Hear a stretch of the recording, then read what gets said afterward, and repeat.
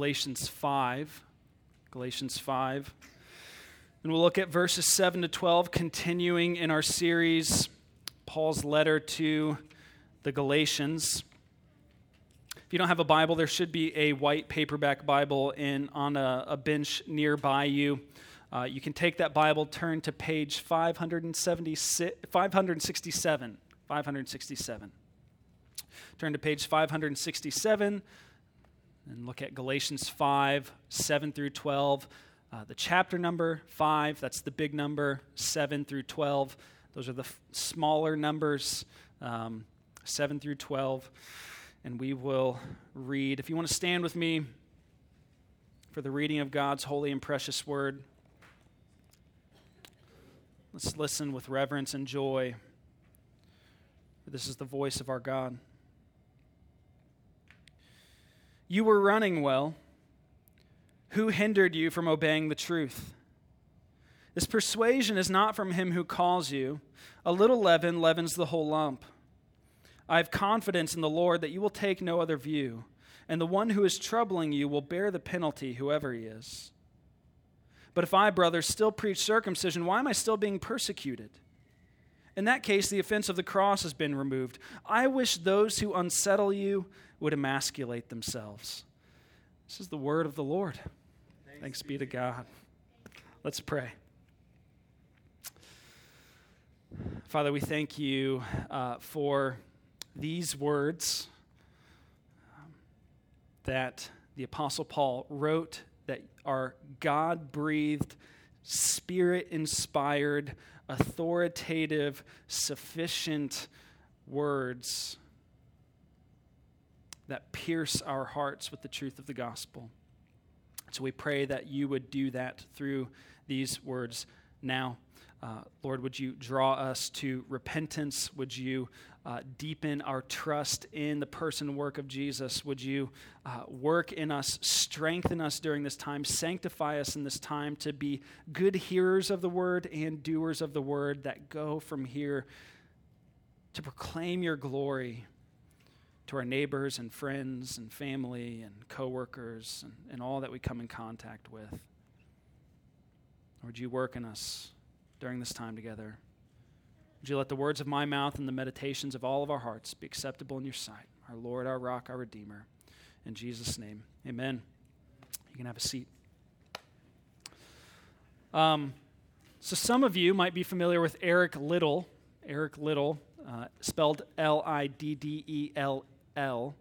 Eric Liddell. Liddell was a Scottish athlete who lived from 1902 to 1945. He was an Olympic runner in Scotland, and he won a gold medal in the 400-meter race in the 1924 Olympics, and he won a bronze medal in the 200-meter race in the 1924 Olympics. And most importantly, Eric Liddell was a Christian. Maybe you've heard his famous quote, God made me fast, and when I run, I feel his pleasure. Which is funny because all I feel when I run is that side stitch thing. I hate running. I can say I've done it before, but I don't like it. If you aren't familiar with Liddell, you should really hear his story. I mentioned that he had a gold medal in the 400-meter race and a bronze medal in the 200-meter race, but he actually didn't typically compete in either of those races.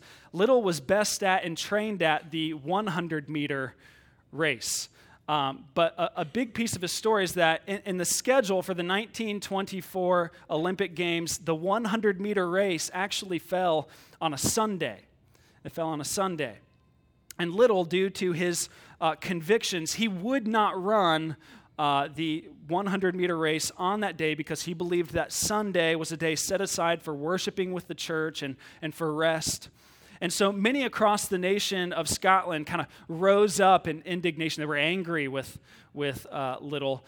They were outraged. They were frustrated that Liddell would not run in the Olympics and represent their nation. The newspapers blasted him. People, when they saw him on the street, would throw, tomatoes and other fruits at him. And his friends and his traders tried to convince him to run the 100-meter race, but he stuck to his convictions.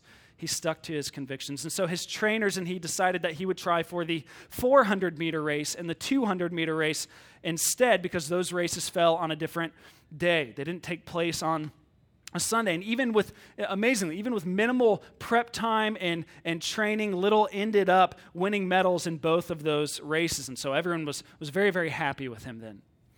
But then everything changed again after the Olympics were over. The people of Scotland kind of grew frustrated with Little again, because instead of staying in Scotland and being this, kind of famous Scottish athlete with worldwide recognition and fame, Little had decided to be sent from his church to be a missionary in China. He didn't stick around to do the Wheaties box thing or to do the all the fame and glam of being a famous athlete, stick around and do any of the things that his countrymen expected him to do. Instead, he left Scotland for China in 1925 and ended up staying there till his death in 1945. He was sent to China by his church, and he gave the rest of his life to China as a missionary and ambassador for Christ. And before he left China, he announced to his fans and followers these words.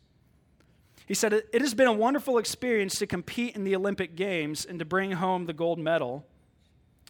But since I've been a young lad, I've had my eyes on a different prize. You see, each one of us is in a greater race than any I've run in Paris. And this race ends when God gives out the medals." And so this man, he was well familiar with the physical extremities one faces when running. It's awful. It's easy when you first start, but to keep running and to keep going, even after the burning lungs and the burning legs and the mental battle you face, and just thinking, surely this has to be over now, the temptation to stop just short of finishing.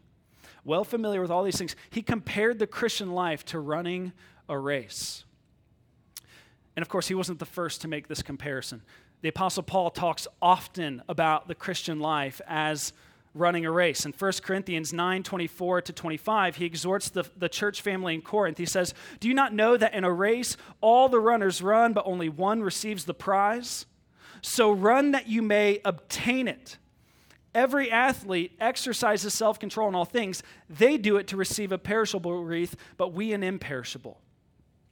And likewise, in Acts 20:23-24, Paul testified before leaving the church in Ephesus to go to his almost certain arrest and eventual martyrdom, saying, "I do not account my life of any value, nor as precious to myself, if only I may finish my course or finish my race and the ministry that I received from the Lord Jesus to testify to the gospel of the grace of God."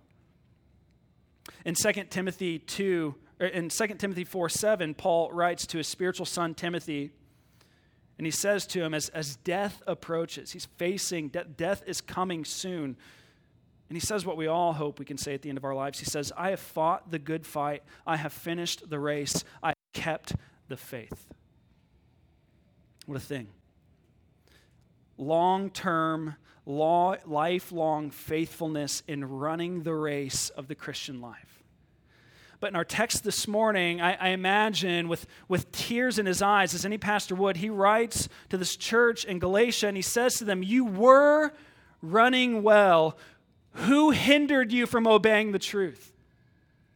He's concerned. They were running well. They started well, and he wants so desperately for them to continue and to say in the end that they have finished the race and kept the faith. Indeed, that's why he writes this letter in the first place. He wants so desperately that they keep running. They're in danger of falling short of the finish line. He wants so desperately to see them persevere.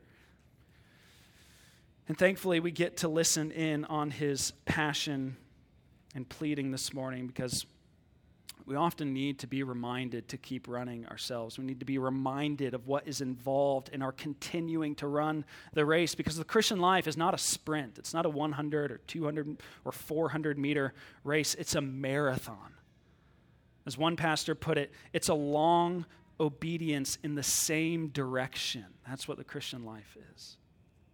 It's slow, it's continuous, it's persevering. It's a persevering run. And we see three necessities to keep running in Galatians 5:7-12 here this morning. First, To keep running, we need to keep hearing God's call, keep hearing God call. 2, keep holding to the pure gospel. And 3, keep trusting in Christ alone. Keep hearing God call, keep holding to the pure gospel, and keep trusting in Christ alone. The Galatians, they began the race well, but they've been tripped up, and so Paul exhorts them to keep running and expresses his confidence that they will. But to keep running well, they must and we must keep hearing God call, keep holding to the pure gospel, and keep trusting in Christ alone. First, keep hearing God call. Paul says, you are running well. Who hindered you from obeying the truth? This persuasion is not from him who calls you. Now, I want to draw your attention to this word call here. This word calls you. It's a very important term in the New Testament, and it's actually not the first time that we've seen it in Galatians. In Galatians 1:6, Paul said, I am astonished that you are so quickly deserting him who called you in the grace of Christ. Now, often when the average person thinks of the idea of God calling someone, they tend to think of it in terms of like a specific ministry or a specific job or a specific relationship that they're being drawn into, whether it be a vocational ministry job or a call to marriage or a call to a specific job or something like this. We tend to think of a call in that sense, and there's nothing wrong with that. That's one way that Scripture speaks of God calling us. But most of the time, when Paul and the other New Testament writers mean, what they mean when you see this word call or called or calling is what theologians refer to as the effectual call, the effectual calling. You might also think of Romans 8:30, where Paul writes of this glorious, unbreakable chain of salvation. He says, those whom God predestined, he also called, and those whom he called, he also justified, and those whom he justified, he also glorified. This effectual call that Paul is referring to is defined this way. It's God's sovereign act of ushering us into fellowship with Christ through the means of hearing about Jesus from someone else. So it's God's sovereign act of ushering us into fellowship with Christ through the means of hearing about Jesus from someone else. So if you're a follower of Jesus here this morning, you are such because at some point in time you heard the gospel, and God used that occasion to sovereignly call you to himself by the power of the Spirit who enabled you to trust in Christ alone for salvation. Whether that hearing took place through a sermon or reading the Bible or a friend sharing the gospel, if you believed what you heard, you have been called. God effectually called you. And notice in Galatians 1:6 how he calls. He calls in the grace of Christ. He calls us into fellowship with himself, not because we've earned it or deserved it, but in his grace. This is a gift given to us in God's undeserved, unearned kindness toward us in Christ. This invitation is, and this call is to receive the full and free forgiveness based solely on the person and work of Jesus, which is already so wonderfully gracious. But then on top of that, because we're dead in trespasses and sins and won't respond rightly to the good news of the gospel, God sends his Spirit when that word of forgiveness is spoken to make us alive in Christ so that we respond by receiving that forgiveness and repenting. We don't earn it. We don't deserve it. It's given freely at Christ's expense. And so it's blatantly obvious here that what the Galatians were hearing from these Judaizers wasn't a call from God. Okay? This wasn't a call from God. What the Judaizers were calling the Galatians to wasn't the gospel of grace. It was a message of salvation through human effort. They claimed, the Judaizers claimed that rather than having to simply repent and trust in Christ to be made right with God, the Galatians had to be circumcised to be saved and to keep the faith. This persuasion, this call does not come from God. God's call is to receive full and free forgiveness. God's call is to become his beloved child. God's call is to be counted righteous by grace alone, through faith alone, in Christ alone. God's call is to be fully and freely accepted by him on account of Christ alone. This call from the Judaizers The call to trust in human achievement is a call from Satan. This call of legalism was the call from hell. It was a call to the Galatians to trust in themselves and their own works rather than in Christ and his work alone. And we face the same temptation today, albeit in different ways. You know, it may not be circumcision, but it may be the call to find your identity in the work of your hands, how you perform at your job. You know, it kind of makes or breaks your week. If you do well, if you get an attaboy from your boss, if you finish that project on time, you're on top of the world. If your boss is angry with you, if you don't get your work done that week, if people are outperforming you at work, it doesn't just disappoint you, it like utterly breaks you. It breaks you. Or maybe it's your call to find your identity in your parenting. You've set up your entire world around this style of parenting, being the right kind of parent who raises the right kind of kids. And others who do it differently, they're apostates and heretics. Or maybe it's the call to find your identity in the things that you own. You're just filling your house full of stuff, your closet full of clothes. You go shopping on bad days to make you feel better. Or maybe it's along the same lines as the Galatians here. Maybe you're hearing the call to find your identity in your religious activity, whatever it is. If it's not Christ, it's too weak and fragile to bear the load of your trust and worship. And so you must continually hear God's call. Notice here how unlike in Galatians 1:6, where he speaks of this call in the past tense, here in 5:7, he refers to it in the present tense. This persuasion doesn't come from him who calls you. The Christian life involves not just hearing that initial call to faith and repentance. It involves continuing to hear that call, like even right now. It means continuing to receive from God. It means continuing to walk in faith and repentance. Don't let other voices, other calls sneak in, cut in, and hinder you from obeying the truth, to hinder you from responding to God's call in faith and repentance. Now, I know that these other calls, these calls to find your identity in these other things, it's sometimes loud. But to keep running, we have to hear, we have to tune our ears to hear God's call. The most important discipline, the most important discipline that you cultivate in your life is listening to God in his word. This involves showing up faithfully to gatherings every Sunday. Hear the gospel preached to your earballs. This involves living in community, in a city group, in close relationships to others in our church who know you and who are able to speak the truth of the gospel into your life. This involves getting up in the morning and getting your face in this book instead of on Facebook. It involves these things, meditating on it, memorizing it, reading it, praying it, because friends, this book is God's voice. This is him speaking to you. And it's the chief means that he has appointed to keep you running, to keep you persevering in this race.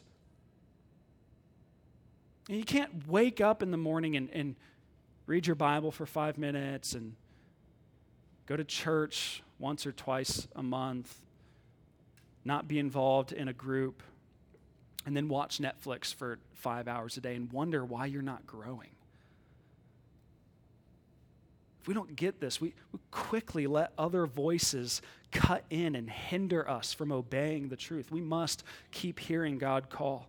And we must keep hearing God's call because we must keep holding to the pure gospel.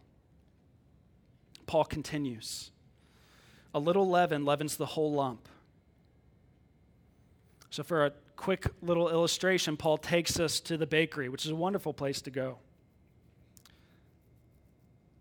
Now, I've never made bread before, but I have it on good authority that when you bake bread, it doesn't rise unless the lump of dough has an active culture of yeast in it. You need the leaven added into the lump of dough if you want the bread to rise. And it takes just a tiny, tiny bit. It doesn't take much at all. Just a tiny bit will do. And in the same way, Paul says, a little law leavens all when it comes to the gospel of the grace of God.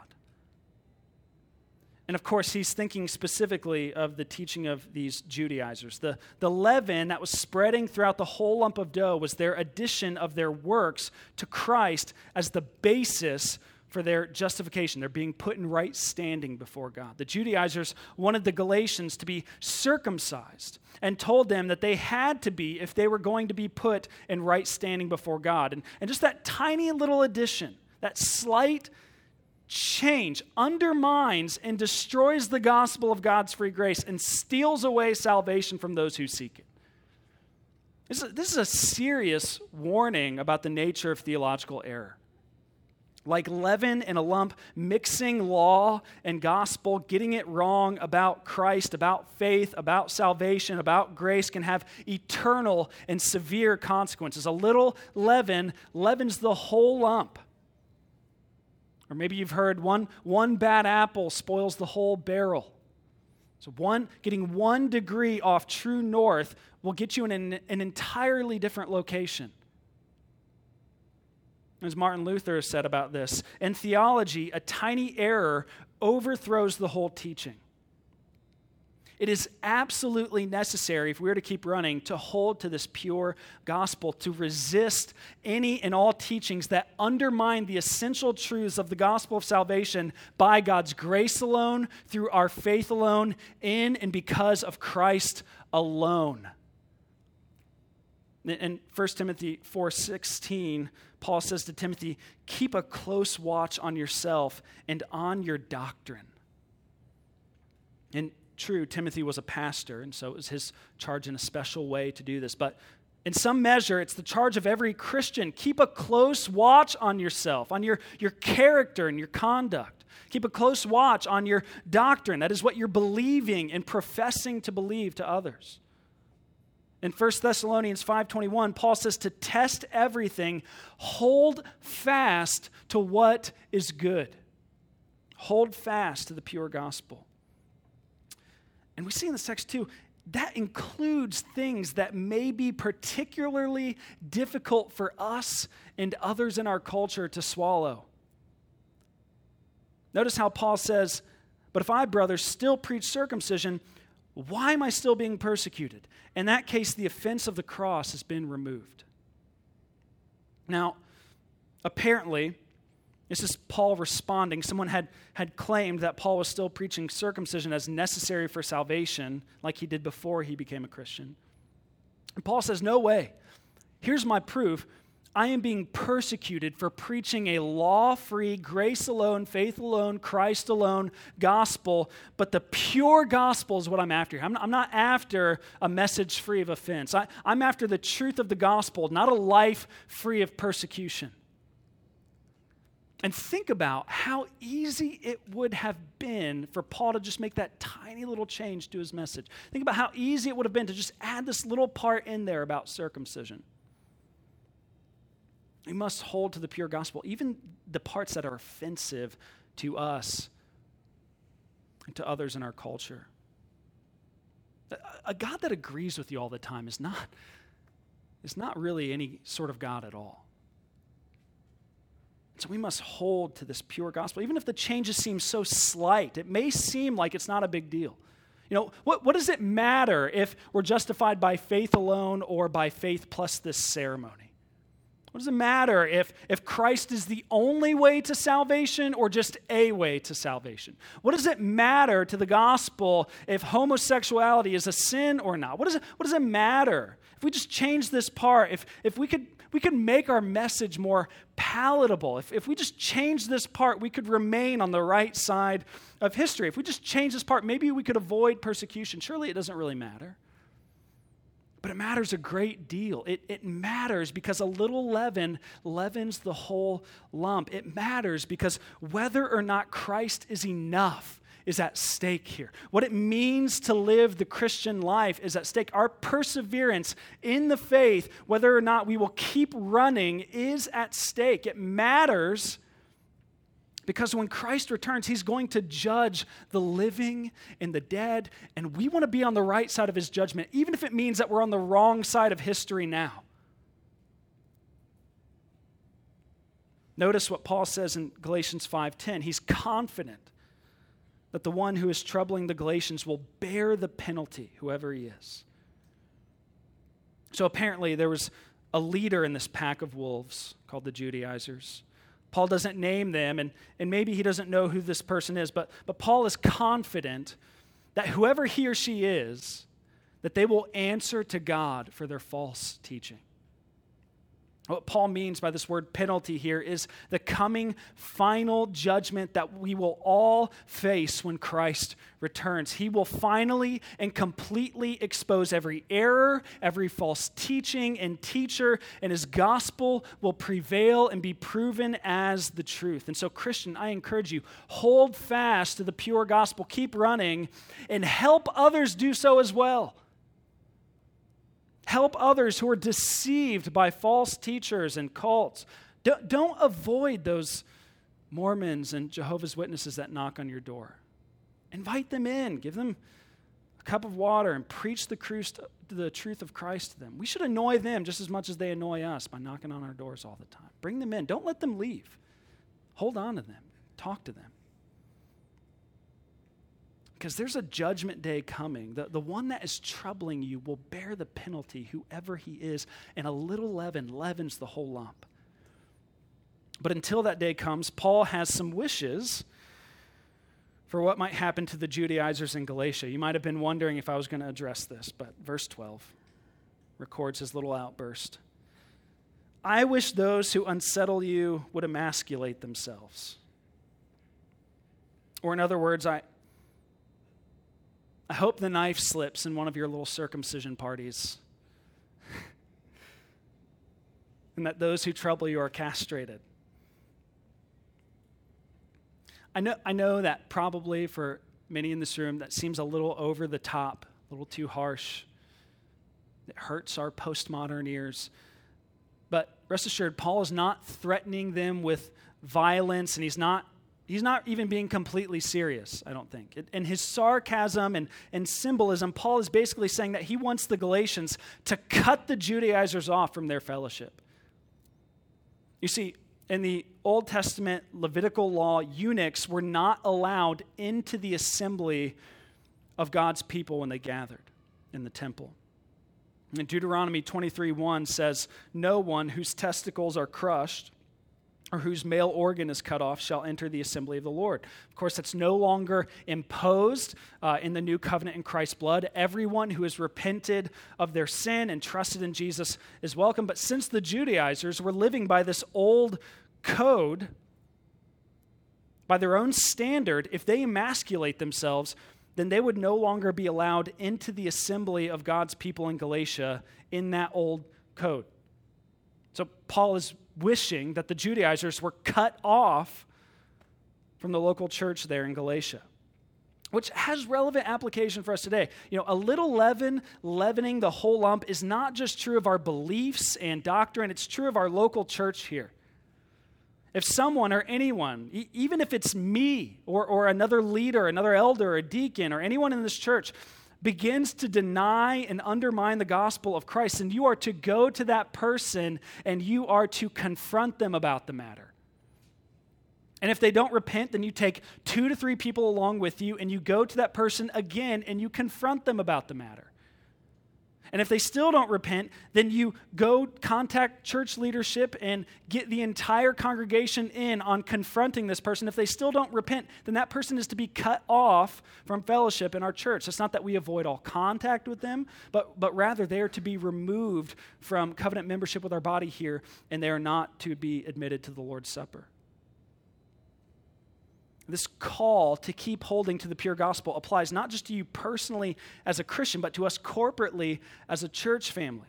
That's why we preach and teach the Bible every week, because we need to hold to the pure gospel. That's why we dig into the text when we gather in city groups throughout the week. This is why we have things like creeds and confessions as a church to hold us to the standard of God's word. But there's one more thing this text has to say to us about how we keep running, and it's very important. Because really, what we just discussed in this last point is having right doctrine, which is so incredibly important. But you know, you can have all your doctrinal ducks in a row and be able to regurgitate the truths of the Christian faith, but still not personally trust Christ. In order to keep running, we must keep trusting in Christ alone. And this really gets at the heart of the big deal, the big problem with what the Judaizers were teaching here. It's that they were calling the Galatians to trust in their own human achievement. They were telling the Galatians that doing the ceremonial act would put them in good standing with God. And therefore, that it's what they do that really counts in their standing before God. And even if you replace circumcision with anything else, obedience to a particular commandment or an act of spiritual devotion or holding to some political conviction or doing penance or whatever it is, the underlying belief is the same. To mix human effort with the gospel of Christ in any form is to trust in your own human achievement over and against Christ and his work on the cross. Legalism is so horrible because legalism is idolatry and it sends people to hell. This is why Paul was so adamant about correcting the false claim that he preached circumcision. He didn't preach the cross and circumcision. He didn't preach Christ and circumcision. He preached Christ and Christ alone. As he says in 1 Corinthians 2:2, he was resolved that he would know nothing but Christ and him crucified. Christ and Christ alone is sufficient to atone for your sin. Christ and Christ alone reconciles you to God, and nothing else does. Nothing you can do can make things right with God. Nothing you can do can atone for your sin. And Paul had to choose what his message would be. Would it be Christ and his cross alone, or would it be circumcision and human achievement? And friends, you must choose as well. Will you trust in Christ alone or in human achievement, in your own human, religious or otherwise, achievement? Listen to what John Stott says of this particular text. Circumcision stands for a religion of human achievement, of what man can do by his own good works.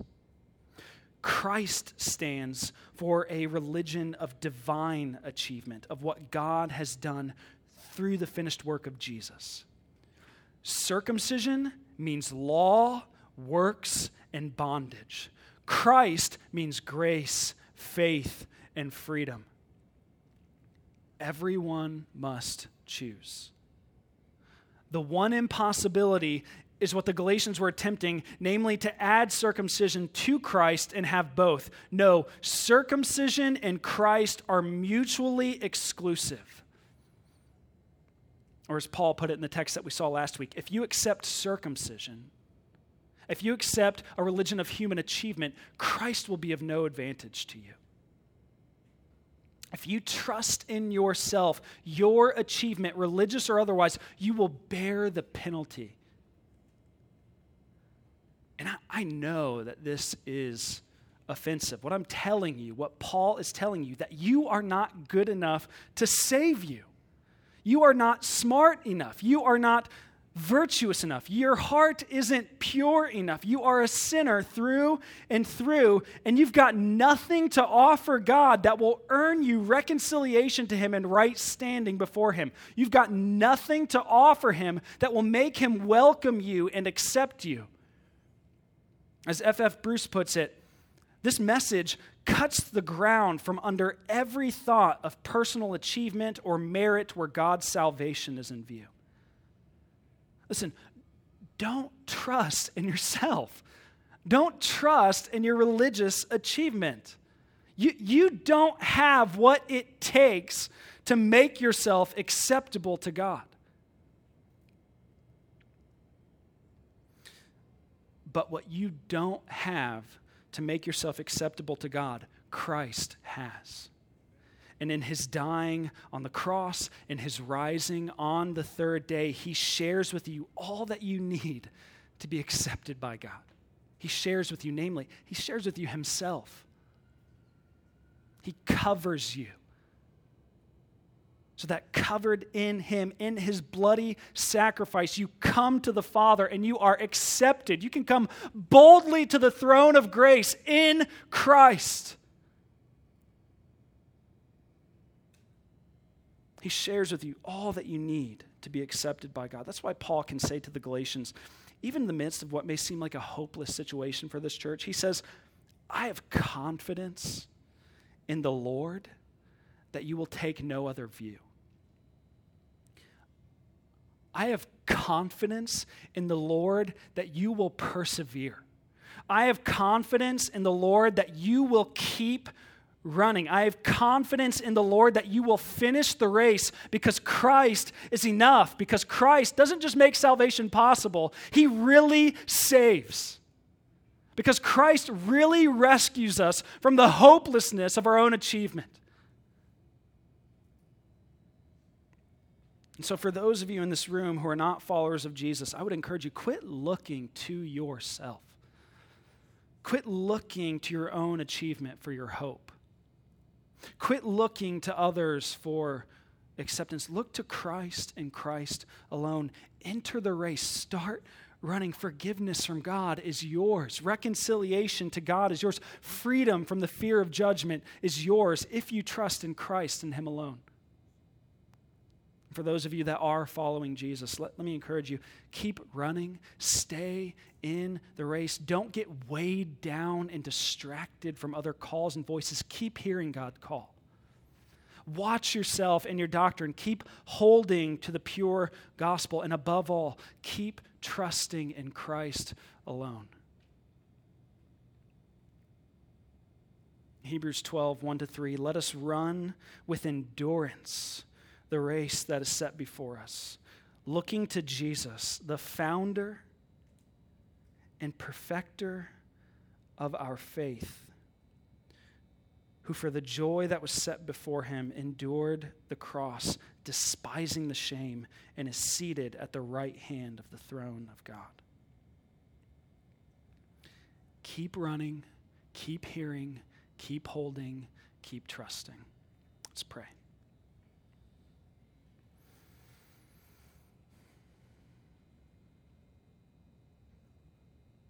Father, we have no power in and of ourselves to persevere, to keep running. We need you. We need to behold your glory in the face of Jesus Christ. We need to rest on Christ. We need to believe on Christ, trusting in him alone. Lord, would you save us from trusting in our own human religious achievement?